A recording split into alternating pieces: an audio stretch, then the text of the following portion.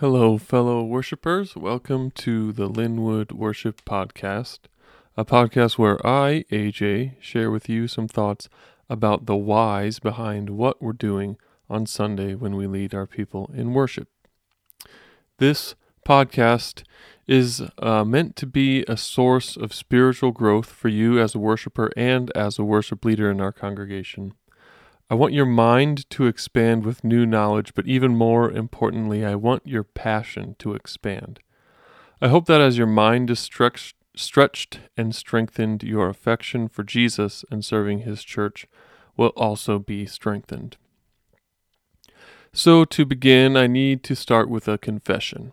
In a recent worship committee meeting, we were onboarding some new members and doing some introductory work, explaining some of the whys behind what we do on Sunday morning.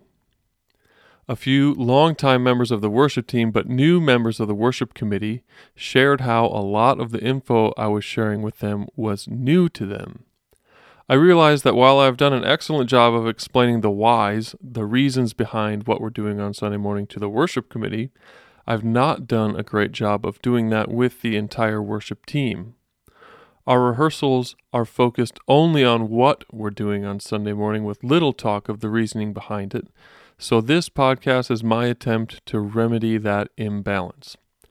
My intention is that you would listen to each episode at some point during the week before rehearsal, ideally on the way to rehearsal so that it's fresh, and then we'll begin each rehearsal with a brief discussion on the topic covered by the podcast.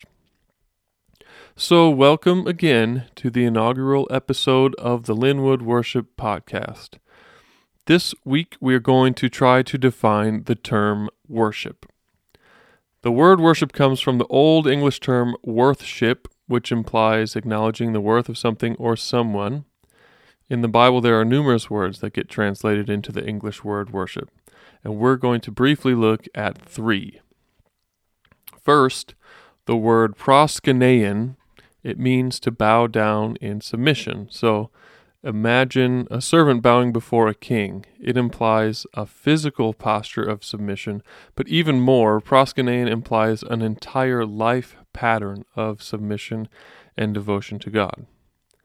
Secondly, the word latruin is another word that often gets translated into the English word worship. It means service.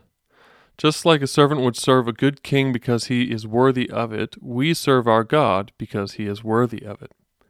Like the word proskunein, latruin also has all of life implications. The Sunday morning gathering is obviously not the only place where Christians serve the Lord. And the final biblical example we'll look at today is a group of words with the stem seb. Words with this stem have implications of reverence, fear, and trembling. I imagine Moses at the burning bush taking off his shoes because he is in the presence of God. This word also has implications beyond just what occurs in the weekly worship service. It implies an entire life posture of reverence for God. All three of these words imply that worship in the Bible is about more than what happens in the weekly gathering of God's people. David Peterson is a worship theologian. He writes, "Acceptable worship in Old Testament terms involves homage, service, and reverence demonstrated in the whole of life." This is important for us to grasp before we dig in deeper to what specifically happens on Sunday morning. Your worship does not start when Pastor Joel greets you, and it does not end when he gives you the parting blessing. What happens on Sunday is simply one part of your entire life of worship. That being said, what happens on Sunday is vitally important to the worshiping life of the Christian, and as such, it's valuable to give it some deeper consideration. And so we're going to dig in deeper next week. In preparation for our discussion at rehearsal this week, I want you to consider three questions regarding this podcast episode. First, what was new information to you? Second, what was old information? What did you already know? And third, why does this matter for what we do in our worship services?